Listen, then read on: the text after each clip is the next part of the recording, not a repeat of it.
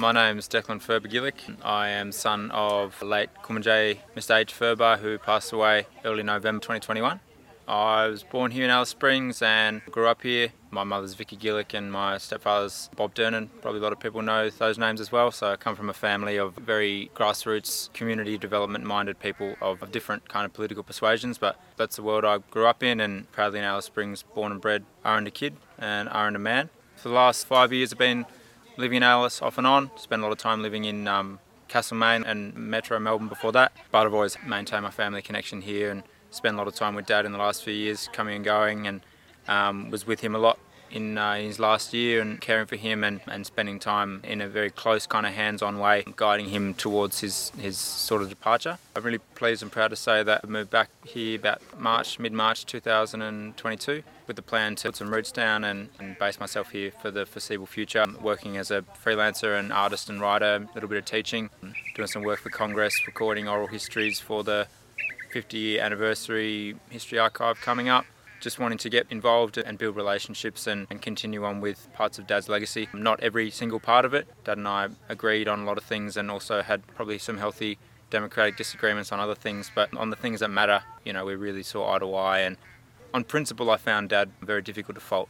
Methodology, I hope to build on some of his methodology, but on principle, I think Dad and I share a very strong alignment, and I'm very proud of the life he lived and very proud of the battles he won and proud of the work he put into the battles that he didn't win. And today down here, this Garden of Reflection, which was a real passion project of his within his broader passion project, which was the Desert Knowledge Precinct.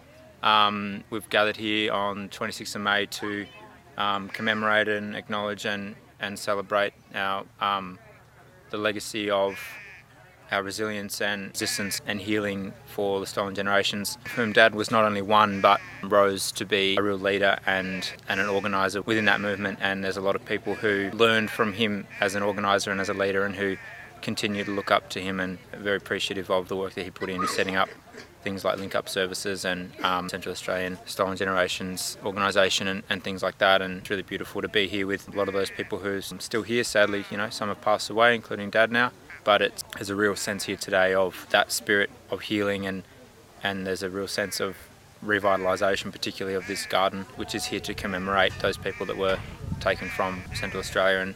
And that narrative is still alive in so many of us, and we carry it. But Dad, he carried that narrative and he carried that pain, but he didn't let it dictate his life, and he lived as best as one can. He lived a real life of self-determination, and he shared that principle and demanded that principle for all of our people and all of our families. And it's a legacy that I'm proud to continue and to continue to learn from him. He's gone, but my relationship with him is not gone.